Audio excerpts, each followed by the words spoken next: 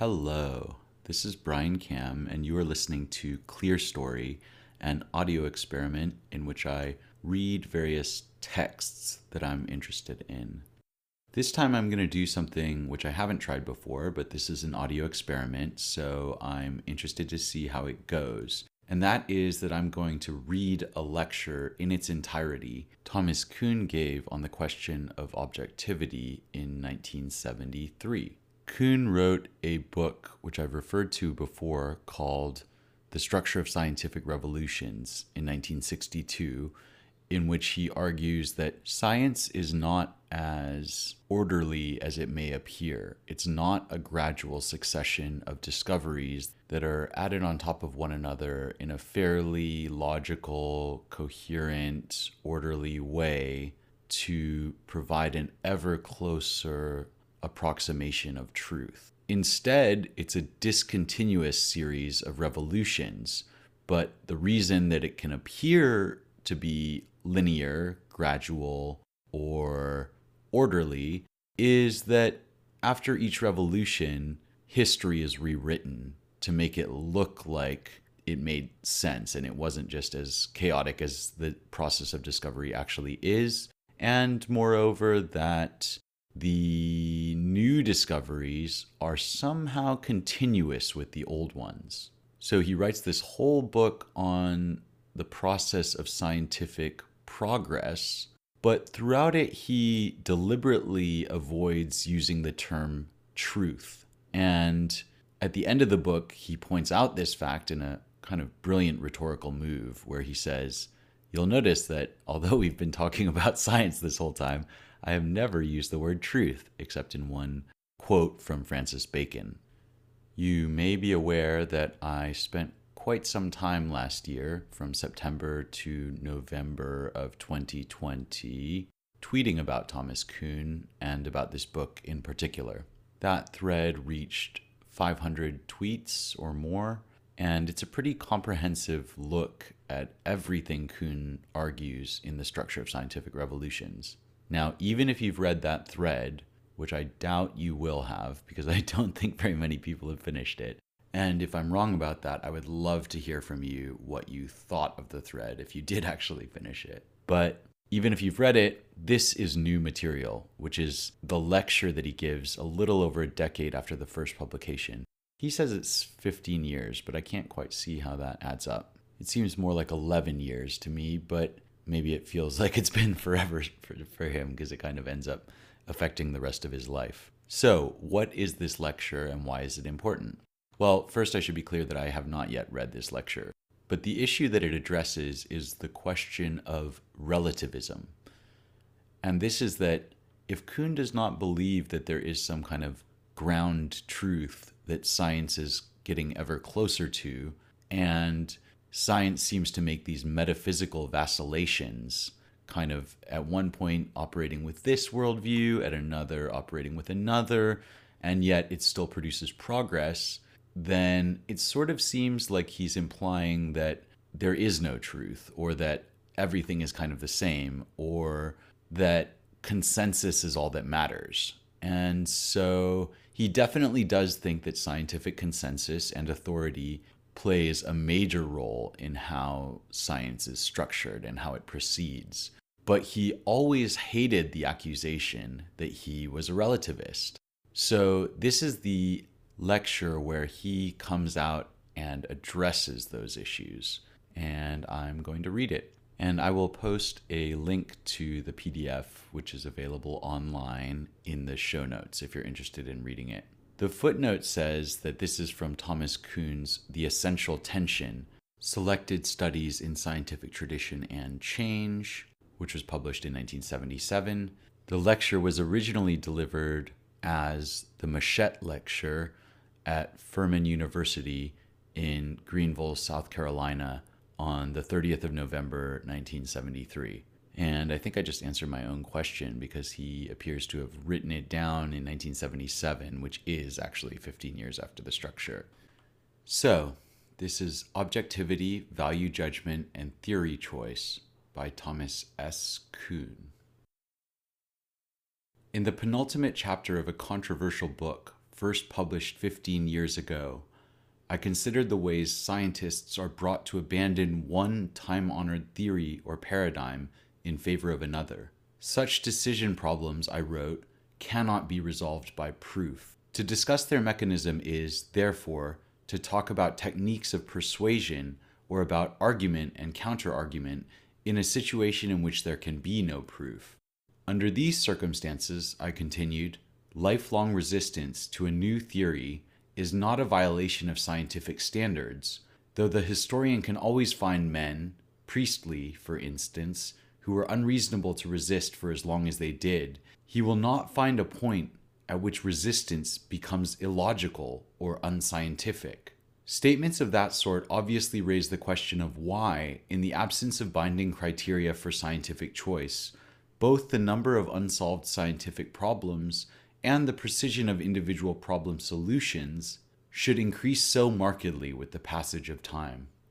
Confronting that issue, I sketched in my closing chapter a number of characteristics that scientists share by virtue of the training which licenses their membership in one or another community of specialists. In the absence of criteria able to dictate the choice of each individual, I argued, we do well to trust the collective judgment of scientists trained in this way.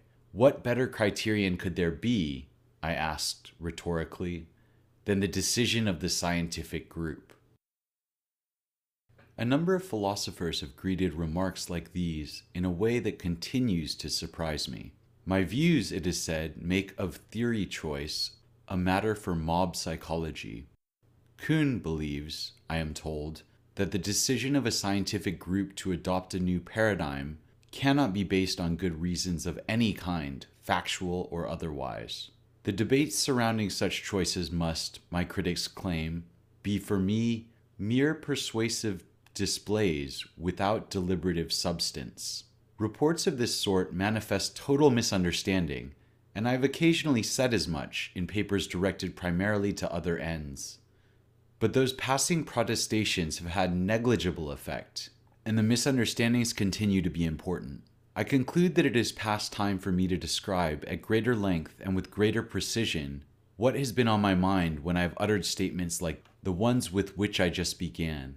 If I have been reluctant to do so in the past, that is largely because I have preferred to devote attention to areas in which my views diverge more sharply from those currently received than they do with respect to theory choice. What, I asked to begin with, are the characteristics of a good scientific theory? Among a number of quite usual answers, I select 5, not because they are exhaustive, but because they are individually important and collectively sufficiently varied to indicate what is at stake. First, a theory should be accurate within its domain. That is, consequences deducible from a theory should be in demonstrated agreement with the results of existing experiments and observations. Second, a theory should be consistent not only internally or with itself, but also with other currently accepted theories applicable to related aspects of nature. Third, it should have broad scope. In particular, a theory's consequences should extend far beyond the particular observations, laws, or subtheories it was initially designed to explain. Fourth, and closely related, it should be simple, bringing order to phenomena that in its absence would be individually isolated and, as a set, confused. Fifth, a somewhat less standard item, but one of special importance to actual scientific decisions, a theory should be fruitful of new research findings. It should, that is, disclose new phenomena or previously unnoted relationships among those already known. These 5 characteristics, accuracy, consistency, scope, simplicity, and fruitfulness, are all standard criteria for evaluating the adequacy of a theory. If they had not been, I would have devoted far more space to them in my book, for I agree entirely with the traditional view that they play a vital role when scientists must choose between an established theory and an upstart competitor. Together with others of much the same sort, they provide the shared basis for theory choice. Nevertheless, 2 sorts of difficulties are regularly encountered by the men who must use these criteria in choosing, say, between Ptolemy's astronomical theory and Copernicus's, between the oxygen and phlogiston theories of combustion, or between Newtonian mechanics and the quantum theory. Individually, the criteria are imprecise. Individuals may legitimately differ about their application to concrete cases. In addition, when deployed together, they repeatedly prove to conflict with one another. Accuracy may, for example, dictate the choice of one theory, scope the choice of its competitor. Since these difficulties, especially the first, are relatively familiar, I shall devote little time to their elaboration. Though my argument does demand that I illustrate them briefly, my views will begin to depart from those long current only after I have done so. Begin with accuracy, which for present purposes I take to include not only quantitative agreement, but qualitative as well. Ultimately, it proves the most nearly decisive of all the criteria, partly because it is less equivocal than the others, but especially because predictive and explanatory powers, which depend on it, are characteristics that scientists are particularly unwilling to give up. Unfortunately, however, theories cannot always be discriminated in terms of accuracy. Copernicus's system, for example, was not more accurate than Ptolemy's until drastically revised by Kepler more than 60 years after Copernicus's death. If Kepler or someone else had not found other reasons to choose heliocentric astronomy, those improvements in accuracy would never have been made, and Copernicus's work might have been forgotten. More typically, of course, accuracy does permit discriminations, but not the sort that lead regularly to unequivocal choice. The oxygen theory, for example, was universally acknowledged to account for observed weight relations in chemical reactions, something the phlogiston theory had previously scarcely attempted to do. But the phlogiston theory, unlike its rival, could account for the metals being much more alike than the ores from which they were formed. One theory thus matched experience better in one area, the other in another. To choose between them on the basis of accuracy, a scientist would need to decide the area in which accuracy was more significant. About that matter, chemists could and did differ without violating any of the criteria outlined above, or any others yet to be suggested. However important it may be, therefore, accuracy by itself is seldom or never a sufficient criterion for theory choice. Other criteria must function as well, but they do not eliminate problems. To illustrate, I select just two, consistency and simplicity, asking how they function in the choice between the heliocentric and geocentric systems. As astronomical theories, both Ptolemy's and Copernicus's were internally consistent, but their relation to related theories in other fields was very different. The stationary central Earth was an essential ingredient of received physical theory, a tight-knit body of doctrine which explained, among other things, how stones fall, how water pumps function, and why the clouds move slowly across the skies. Heliocentric astronomy, which required the Earth's motion, was inconsistent with the existing scientific explanation of these and other terrestrial phenomena. The consistency criterion by itself, therefore, spoke unequivocally for the geocentric tradition. Simplicity, however, favored Copernicus, but only when evaluated in a quite special way. If on the one hand, the two systems were compared in terms of the actual computational labor required to predict the position of a planet at a particular time, then they proved substantially equivalent. Such computations were what astronomers did, and Copernicus's system offered them no labor-saving techniques. In that sense, it was not simpler than Ptolemy's. If, on the other hand, one asked about the amount of mathematical apparatus required to explain not the detailed quantitative motions of the planets, but merely their gross qualitative features, limited elongation, retrograde motion, and the like, then, as every schoolchild knows, Copernicus required only one circle per planet, Ptolemy 2. In that sense, the Copernican theory was the simpler, a fact vitally important to the choices made by both Kepler and Galileo, and thus essential to the ultimate triumph of Copernicanism. But that sense of simplicity was not the only one available, nor even the one most natural to professional astronomers, men whose task was the actual computation of planetary position. Because time is short and I have multiplied examples elsewhere, I shall here simply assert that these difficulties in applying standard criteria of choice are typical, and that they arise no less forcefully in 20th century situations than in the earlier and better known examples I have just sketched. When scientists must choose between competing theories, two men fully committed to the same list of criteria for choice may nevertheless reach different conclusions. Perhaps they interpret simplicity differently, or have different convictions about the range of fields within which the consistency criterion must be met. Or perhaps they agree about these matters but differ about the relative weights to be accorded to these or to other criteria when several are deployed together. With respect to divergences of this sort, no set of choice criteria yet proposed is of any use. One can explain, as the historian characteristically does, why particular men made particular choices at particular times. But for that purpose, one must go beyond the list of shared criteria to characteristics of the individuals who make the choice. One must, that is, deal with characteristics which vary from one scientist to another, without thereby in the least jeopardizing their adherence to the canons that make science scientific. Though such canons do exist and should be discoverable, doubtless the criteria of choice with which I began are among them, they are not by themselves sufficient to determine the decisions of individual scientists.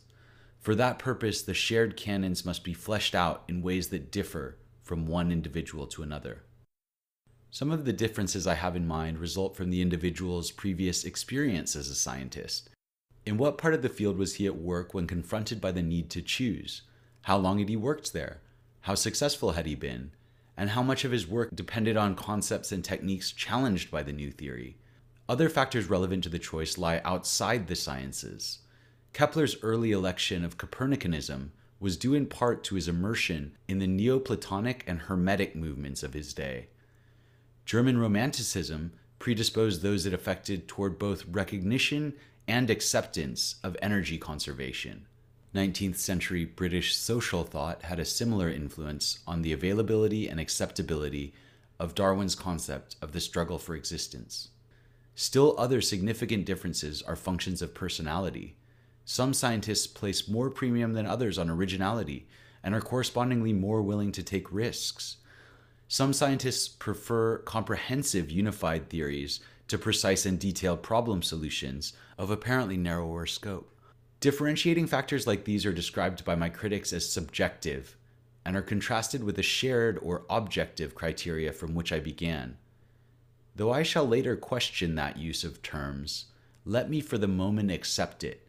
My point is, then, that every individual choice between competing theories depends on a mixture of objective and subjective factors, or of shared and individual criteria.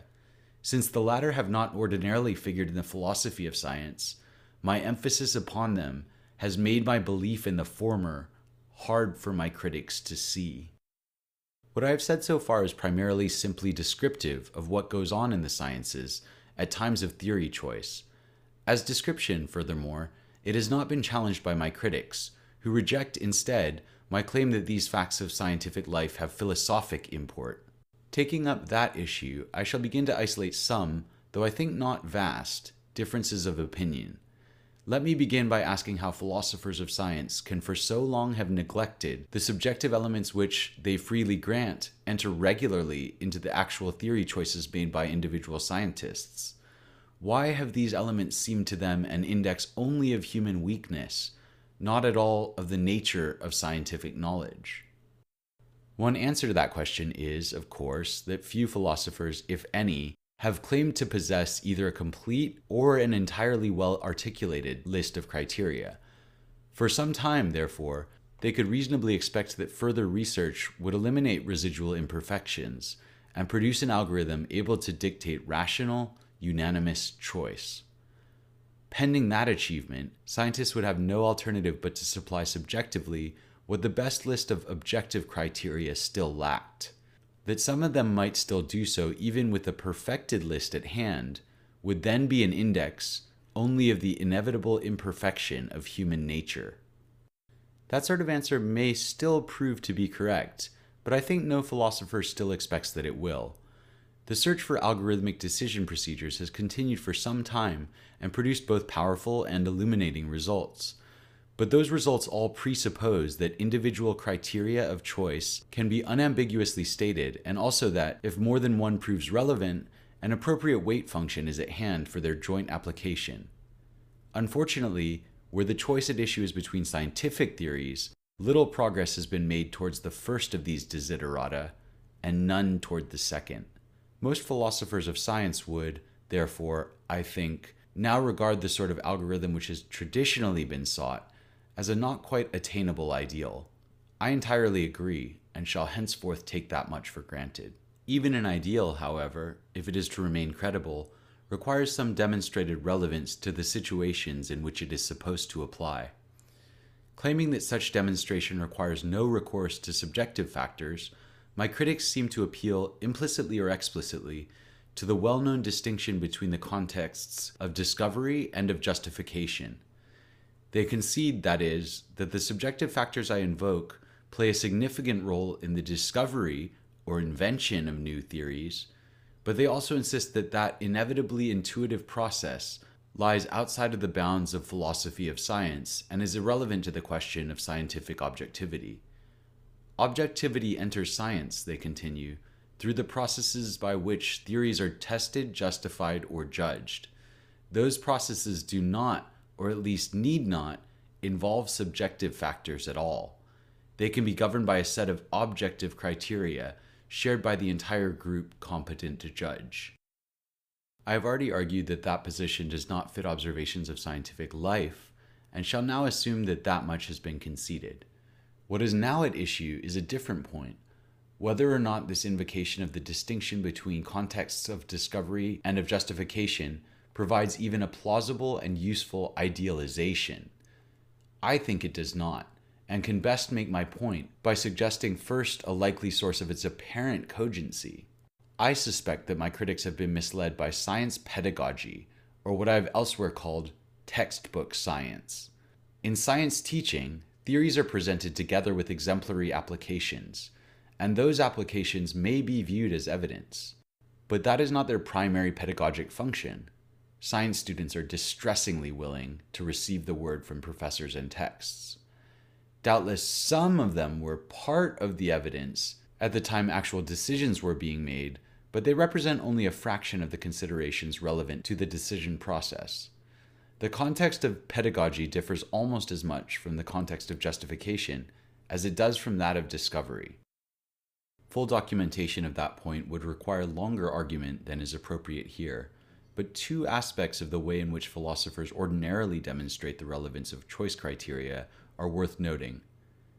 Like the science textbooks on which they are often modeled, books and articles on the philosophy of science refer again and again to the famous crucial experiments.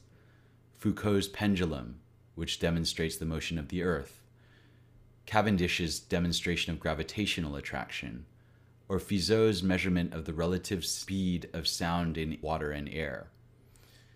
These experiments are paradigms of good reason for scientific choice. They illustrate the most effective of all the sorts of argument which could be available to a scientist uncertain of which two theories to follow. They are vehicles for the transmission of criteria of choice, but they also have another characteristic in common. By the time they were performed, no scientist still needed to be convinced of the validity of the theory their outcome is now used to demonstrate. Those decisions had long since been made on the basis of significantly more equivocal evidence. The exemplary crucial experiments to which philosophers again and again refer would have been historically relevant to theory choice only if they had yielded unexpected results. Their use as illustrations provides needed economy to science pedagogy, but they scarcely illuminate the character of the choices that scientists are called upon to make. Standard philosophical illustrations of scientific choice have another troublesome characteristic.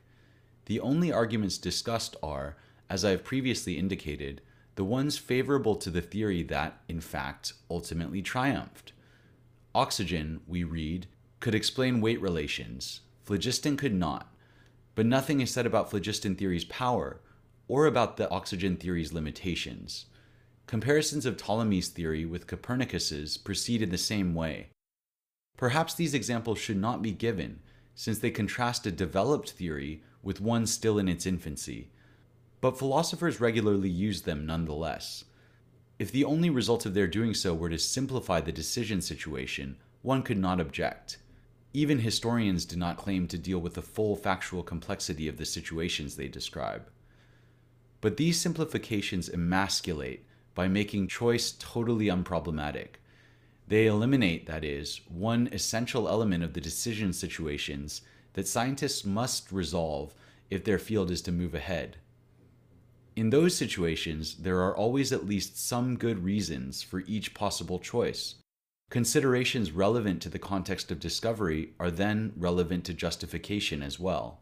Scientists who share the concerns and sensibilities of the individual who discovers a new theory are ipso facto likely to appear disproportionately frequently among that theory's first supporters. That is why it has been difficult to construct algorithms for theory choice, and also why such difficulties have seemed so thoroughly worth resolving. Choices that present problems are the ones philosophers of science need to understand. Philosophically interesting decision procedures must function where, in their absence, the decision might still be in doubt. That much I have said before, if only briefly. Recently, however, I've recognized another, subtler source for the apparent plausibility of my critic's position. To present it, I shall briefly describe a hypothetical dialogue with one of them. Both of us agree that each scientist chooses between competing theories by deploying some Bayesian algorithm which permits him to compute a value for P of t, e. That is, for the probability of a theory T on the evidence E, available both to him and to other members of the professional group at a particular period of time. Evidence, furthermore, we both interpret broadly to include such considerations as simplicity and fruitfulness. My critic asserts, however, that there is only one such value of P, that corresponding to objective choice, and he believes that all rational members of the group must arrive at it. I assert, on the other hand, for reasons previously given, that the factors he calls objective are insufficient to determine in full any algorithm at all. For the sake of discussion, I have conceded that each individual has an algorithm and that all their algorithms have much in common. Nevertheless, I continue to hold that the algorithms of individuals are all ultimately different by virtue of the subjective considerations with which each must complete the objective criteria before any computations can be done. If my hypothetical critic is liberal, he may now grant that these subjective differences do play a role in determining the hypothetical algorithm on which each individual relies during the early stages of the competition between rival theories. But he is also likely to claim, as evidence increases with the passage of time, the algorithms of different individuals converge to the algorithm of objective choice with which his presentation began. For him, the increasing unanimity of individual choices is evidence for their increasing objectivity, and thus for the elimination of subjective elements from the decision process. So much for the dialogue, which I have, of course, contrived to disclose the non sequitur underlying an apparently plausible position. What converges as the evidence changes over time need only be the values of P that individuals compute from their individual algorithms. Conceivably, those algorithms themselves also become more alike with time, but the ultimate unanimity of theory choice provides no evidence whatsoever that they do so. If subjective factors are required to account for the decisions that initially divide the profession, they may still be present later when the profession agrees. Though I shall not here argue the point, consideration of the occasions on which a scientific community divides suggests that they actually do so. My argument has so far been directed to 2 points. It first provided evidence that the choices scientists make between competing theories depend not only on shared criteria, those my critics call objective, but also on idiosyncratic factors dependent on individual biography and personality. The latter are, in my critics' vocabulary, subjective, and the second part of my argument has attempted to bar some likely ways of denying their philosophic import.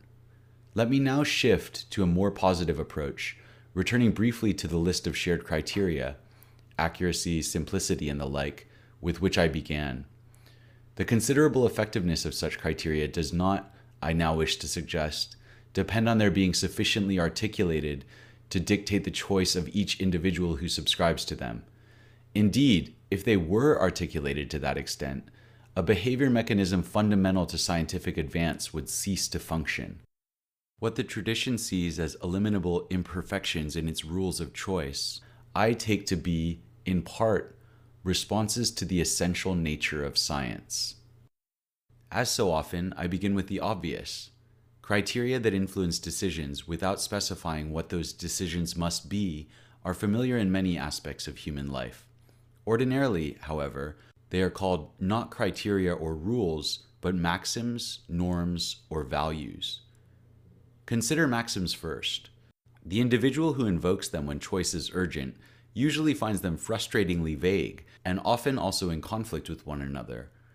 Contrast "he who hesitates is lost" with "look before you leap," or compare "many hands make light work" with "too many cooks spoil the broth." Individually, maxims dictate different choices. Collectively, none at all. Yet no one suggests that supplying children with contradictory tags like these is irrelevant to their education. Opposing maxims alter the nature of the decision to be made, highlight the essential issues it presents, and point to those remaining aspects of the decision for which each individual must take responsibility himself. Once invoked, maxims like these alter the nature of the decision process and can thus change its outcome. Values and norms provide even clearer examples of effective guidance in the presence of conflict and equivocation. Improving the quality of life is a value, and a car in every garage once followed from it as a norm. But quality of life has other aspects, and the old norm has become problematic. Or again, freedom of speech is a value, but so is preservation of life and property. In application, the two often conflict, so that judicial soul-searching, which still continues, has been required to prohibit such behaviors as inciting to riot or shouting fire in a crowded theater. Difficulties like these are an appropriate source for frustration, but they rarely result in charges that values have no function or in calls for their abandonment. That response is barred to most of us by an acute consciousness that there are societies with other values and that these value differences result in other ways of life, other decisions about what may and what may not be done. I am suggesting, of course, that the criteria of choice with which I began function not as rules, which determine choice, but as values, which influence it. Two men deeply committed to the same values may nevertheless, in particular situations, make different choices, as in fact they do. But that difference in outcome ought not to suggest that the values scientists share are less than critically important either to their decisions or to the development of the enterprise in which they participate. Values like accuracy, consistency, and scope may prove ambiguous in application, both individually and collectively. They may, that is, be an insufficient basis for a shared algorithm of choice. But they do specify a great deal: what each scientist must consider in reaching a decision, what he may and may not consider relevant, and what he may be legitimately required to report as the basis for the choice he has made. Change the list, for example, by adding social utility as a criterion, and some particular choices will be different, more like those one expects from an engineer. Subtract accuracy of fit to nature from the list, and the enterprise that results may not resemble science at all, but perhaps philosophy instead.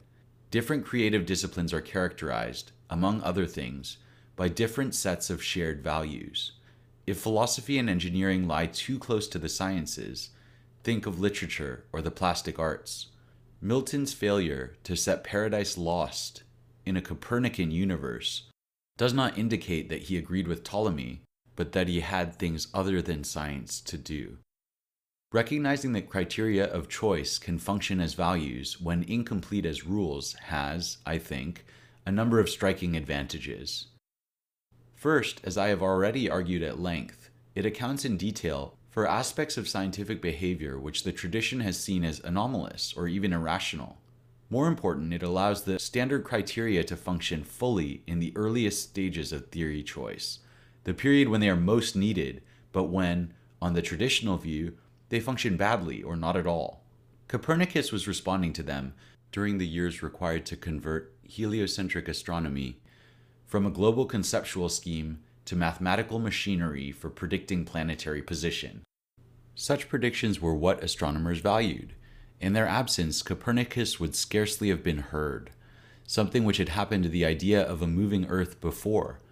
That his own version convinced very few is less important than his acknowledgement of the basis on which judgments would have to be reached if heliocentrism were to survive.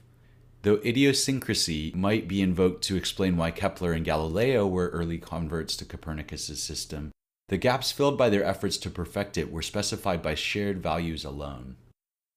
That point has a corollary which may be more important still. Most newly suggested theories do not survive.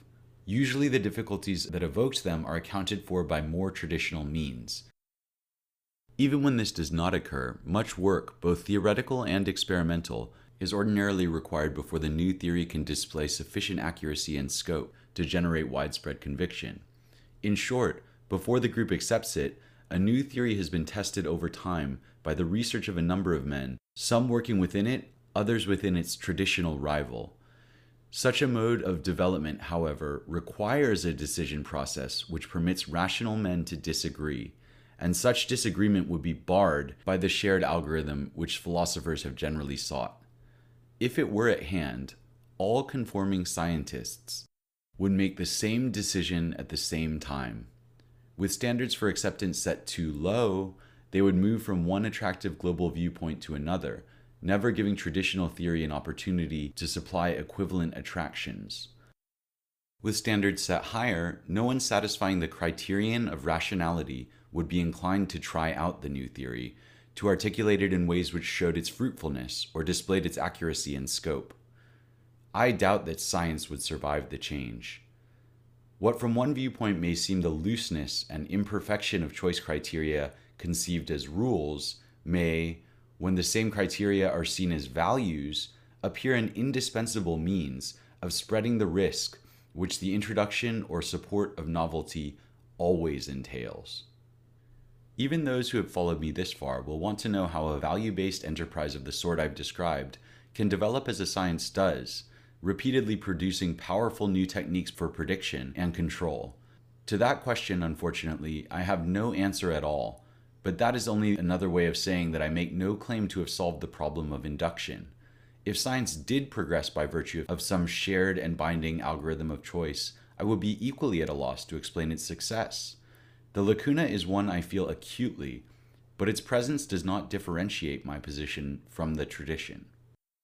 It is, after all, no accident that my list of the values guiding scientific choice is, as nearly as makes any difference, identical with the tradition's list of rules dictating choice.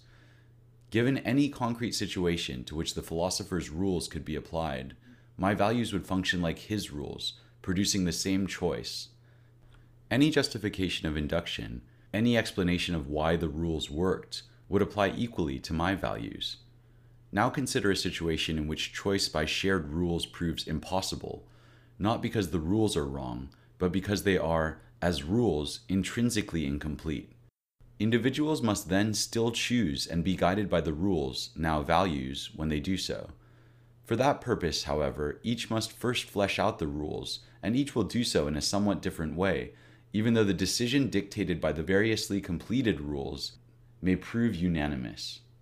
If I now assume, in addition, that the group is large enough so that individual differences distribute on some normal curve, then any argument that justifies the philosopher's choice by rule should be immediately adaptable to my choice by value. A group too small, or a distribution excessively skewed by external historical pressures would, of course, prevent the argument's transfer. But those are just the circumstances under which scientific progress is itself problematic. The transfer is not then to be expected. I should be glad if these references to a normal distribution of individual differences and to the problem of induction make my position appear very close to more traditional views. With respect to theory choice, I have never thought my departures large and have been correspondingly startled by such charges as mob psychology quoted at the start. It is worth noting, however, that the positions are not quite identical, and for that purpose an analogy may be helpful. Many properties of liquids and gases can be accounted for on the kinetic theory by supposing that all molecules travel at the same speed. Among such properties are the regularities known as Boyle's and Charles's law. Other characteristics, most obviously evaporation, cannot be explained in so simple a way. To deal with them, one must assume that molecular speeds differ, that they are distributed at random, governed by the laws of chance. What I have been suggesting here is that theory choice, too, can be explained only in part by a theory which attributes the same properties to all the scientists who must do the choosing. Essential aspects of the process, generally known as verification, will be understood only by recourse to the features with respect to which men may differ while still remaining scientists. The tradition takes it for granted that such features are vital to the process of discovery, which it at once, and for that reason, rules out of philosophical bounds. That they may have significant functions also in the philosophically central problem of justifying theory choice is what philosophers of science have to date categorically denied. What remains to be said can be grouped in a somewhat miscellaneous epilogue. For the sake of clarity and to avoid writing a book, I have throughout this paper utilized some traditional concepts and locutions about the viability of which I have elsewhere expressed serious doubts. For those who know the work in which I have done so, I close by indicating 3 aspects of what I have said which would better represent my views if cast in other terms, simultaneously indicating the main directions in which such recasting should proceed. The areas I have in mind are value invariance, subjectivity, and partial communication. If my views of scientific development are novel, a matter about which there is legitimate room for doubt, it is in areas such as these, rather than theory choice, that my main departures from tradition should be sought. Throughout this paper, I have implicitly assumed that, whatever their initial source, the criteria or values deployed in theory choice are fixed once and for all, unaffected by their participation in transitions from one theory to another. Roughly speaking, but only very roughly, I take that to be the case. If the list of relevant values is kept short, I have mentioned 5, not all independent, and if their specification is left vague, then such values as accuracy, scope, and fruitfulness are permanent attributes of science. But little knowledge of history is required to suggest that both the application of these values and, more obviously, the relative weights attached to them have varied markedly with time, and also with the field of application. Furthermore, many of these variations in value have been associated with particular changes in scientific theory. Though the experience of scientists provides no philosophical justification for the values they deploy, such justification would solve the problem of induction. Those values are in part learned from that experience, and they evolve with it. The whole subject needs more study. Historians have usually taken scientific values, though not scientific methods, for granted, but a few remarks will illustrate the sort of variations I have in mind. Accuracy as a value has with time increasingly denoted quantitative or numerical agreement, sometimes at the expense of qualitative. Before early modern times, however, accuracy in that sense was a criterion only for astronomy, the science of the celestial region. Elsewhere it was neither expected nor sought. During the 17th century, however, the criterion of numerical agreement was extended to mechanics, during the late 18th and 19th centuries to chemistry, and such other subjects as electricity and heat, and in this century to many parts of biology. Or think of utility, an item of value not on my initial list. It too has figured significantly in scientific development, but far more strongly and steadily for chemists than for, say, mathematicians and physicists. Or consider scope. It is still an important scientific value, but important scientific advances have repeatedly been achieved at its expense, and the weight attributed to it at times of choice has diminished correspondingly. What may seem particularly troublesome about changes like these is, of course, that they ordinarily occur in the aftermath of a theory change. One of the objections to Lavoisier's new chemistry was the roadblocks with which it confronted the achievement of what had previously been one of chemistry's traditional goals, the explanation of qualities such as color and texture, as well as of their changes. With the acceptance of Lavoisier's theory, such explanations ceased for some time to be of value for chemists. The ability to explain qualitative variation was no longer a criterion relevant to the evaluation of chemical theory. Clearly, if such value changes had occurred as rapidly or been as complete as the theory changes to which they related, then theory choice would be value choice, and neither could provide justification for the other. But historically, value change is ordinarily a belated and largely unconscious concomitant of theory choice, and the former's magnitude is regularly smaller than the latter's. For the functions I have here ascribed to values, such relative stability provides a sufficient basis. The existence of a feedback loop through which theory change affects the values which led to that change does not make the decision process circular in any damaging sense. About a second respect in which my resort to tradition may be misleading, I must be far more tentative. It demands the skills of an ordinary language philosopher, which I do not possess.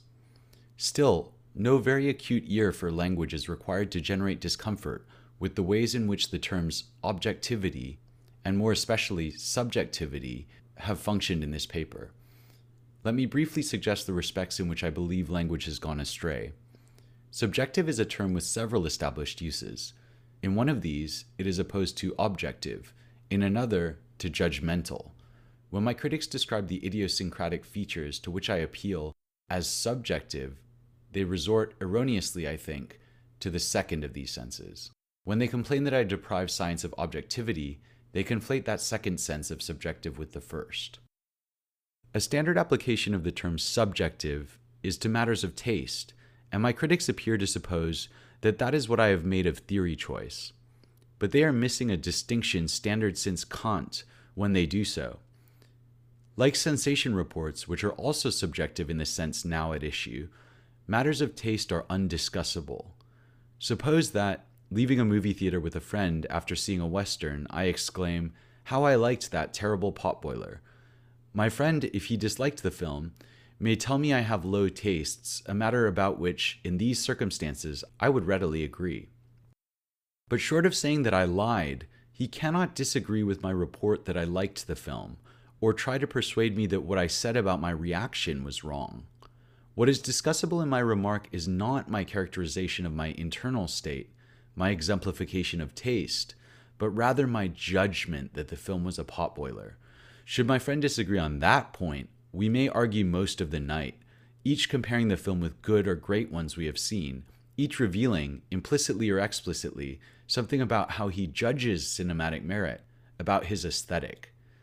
Though one of us may, before retiring, have persuaded the other, he need not have done so to demonstrate that our difference is one of judgment, not taste. Evaluations or choices of theory have, I think, exactly this character. Not that scientists never say merely, "I like such and such a theory," or "I do not." After 1926, Einstein said little more than that about his opposition to quantum theory. But scientists may always be asked to explain their choices, to exhibit the basis for their judgments.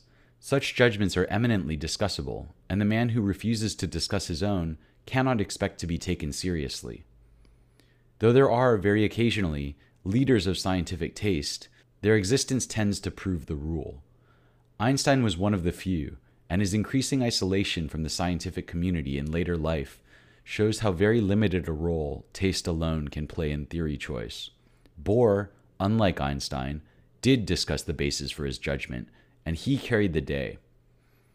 If my critics introduce the term subjective in a sense that opposes it to judgmental, thus suggesting that I make theory choice undiscussable, a matter of taste, they have seriously mistaken my position.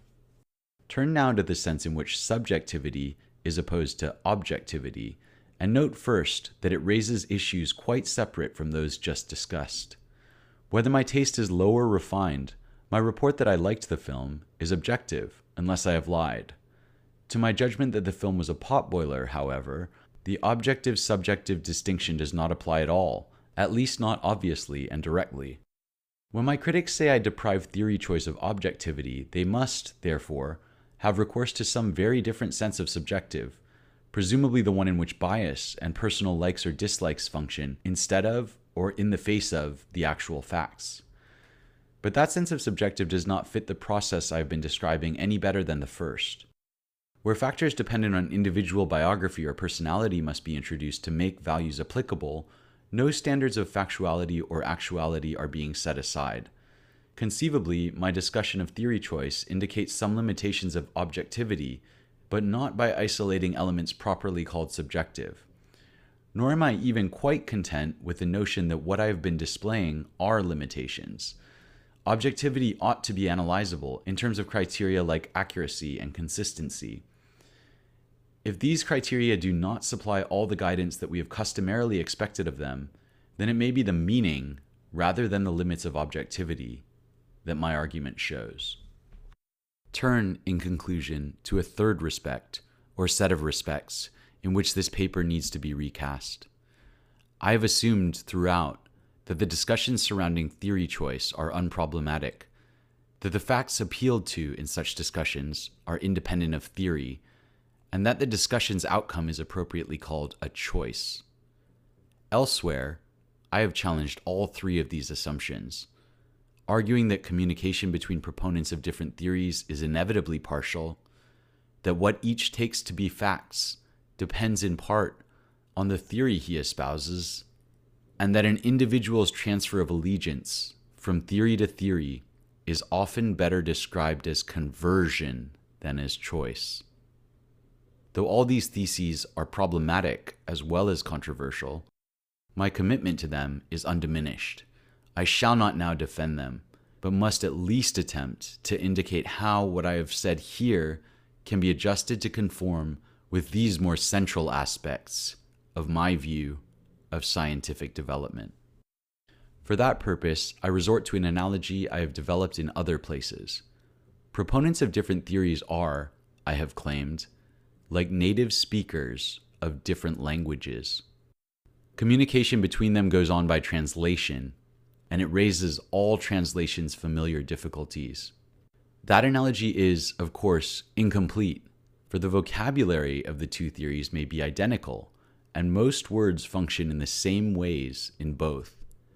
But some words in the basic as well as in the theoretical vocabularies of the two theories, words like star and planet, mixture and compound, or force and matter, do function differently.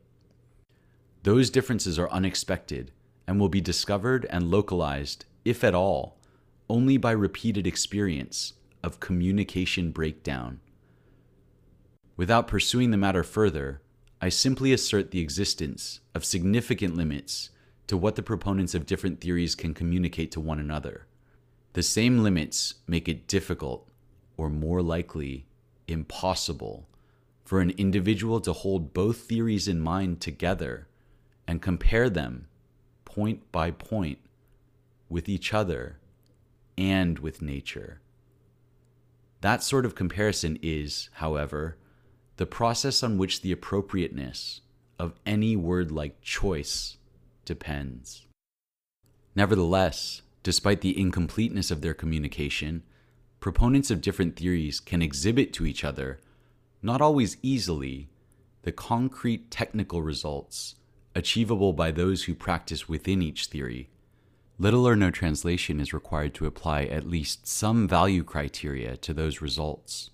Accuracy and fruitfulness are most immediately applicable, perhaps followed by scope. However incomprehensible the new theory may be to the proponents of tradition, the exhibit of impressive concrete results will persuade at least a few of them that they must discover how such results are achieved. For that purpose, they must learn to translate, perhaps by treating already published papers as a Rosetta Stone, or, often more effective, by visiting the innovator, talking with him, watching him and his students at work. Those exposures may not result in the adoption of the theory. Some advocates of the tradition may return home and attempt to adjust the old theory to produce equivalent results. But others, if the new theory is to survive, will find that at some point in the language learning process, they have ceased to translate and begun instead to speak the language like a native. No process quite like choice has occurred, but they are practicing the new theory nonetheless. Furthermore, The factors that have led them to risk the conversion they have undergone are just the ones this paper has underscored. In discussing a somewhat different process, one which, following the philosophical tradition, it has labeled theory choice. Once again, that was Thomas Kuhn, Objectivity, Value Judgment, and Theory Choice. It's not an easy lecture. I am going to listen to it myself now that I've recorded it, but I hope you found it interesting. I will hopefully talk a little bit more about what he means in this lecture in a later episode. But until then, I'm Brian Kam. Please find me on Twitter. That's BryanKam, Kilo Alpha Mike. And I hope to hear from you. It would be great to hear your thoughts on Kuhn. Until next time. I thought of the book as directed to philosophers. And I think not a lot of them read it. I think it was picked up much more widely than that. It was no particular force for some time in philosophy, although the philosophers surely knew it. But I remember, I guess it was Peter Hempels telling me that he had been to a meeting in, I think it was Israel, in which groups had gathered and said that book should be burned. And all this talk about irrationality. And irrationality in particular, irrationality and relativism. The thing that bothered me about the Chappare Review was all of the talk about relativism. I didn't think it was, I thought, I saw why he said that, but I thought if he thought a little bit more seriously about what relativism was and what I was saying, he would not have said anything like that. If it was relativism, it was of an interesting sort of relativism that needed to be thought out before the tag was applied. In practice, I would say it's not a relativistic book. And although I would have had trouble initially, I tried in the end of structure to say in what sense I thought progress was there. I largely squeezed it out, the answer to that.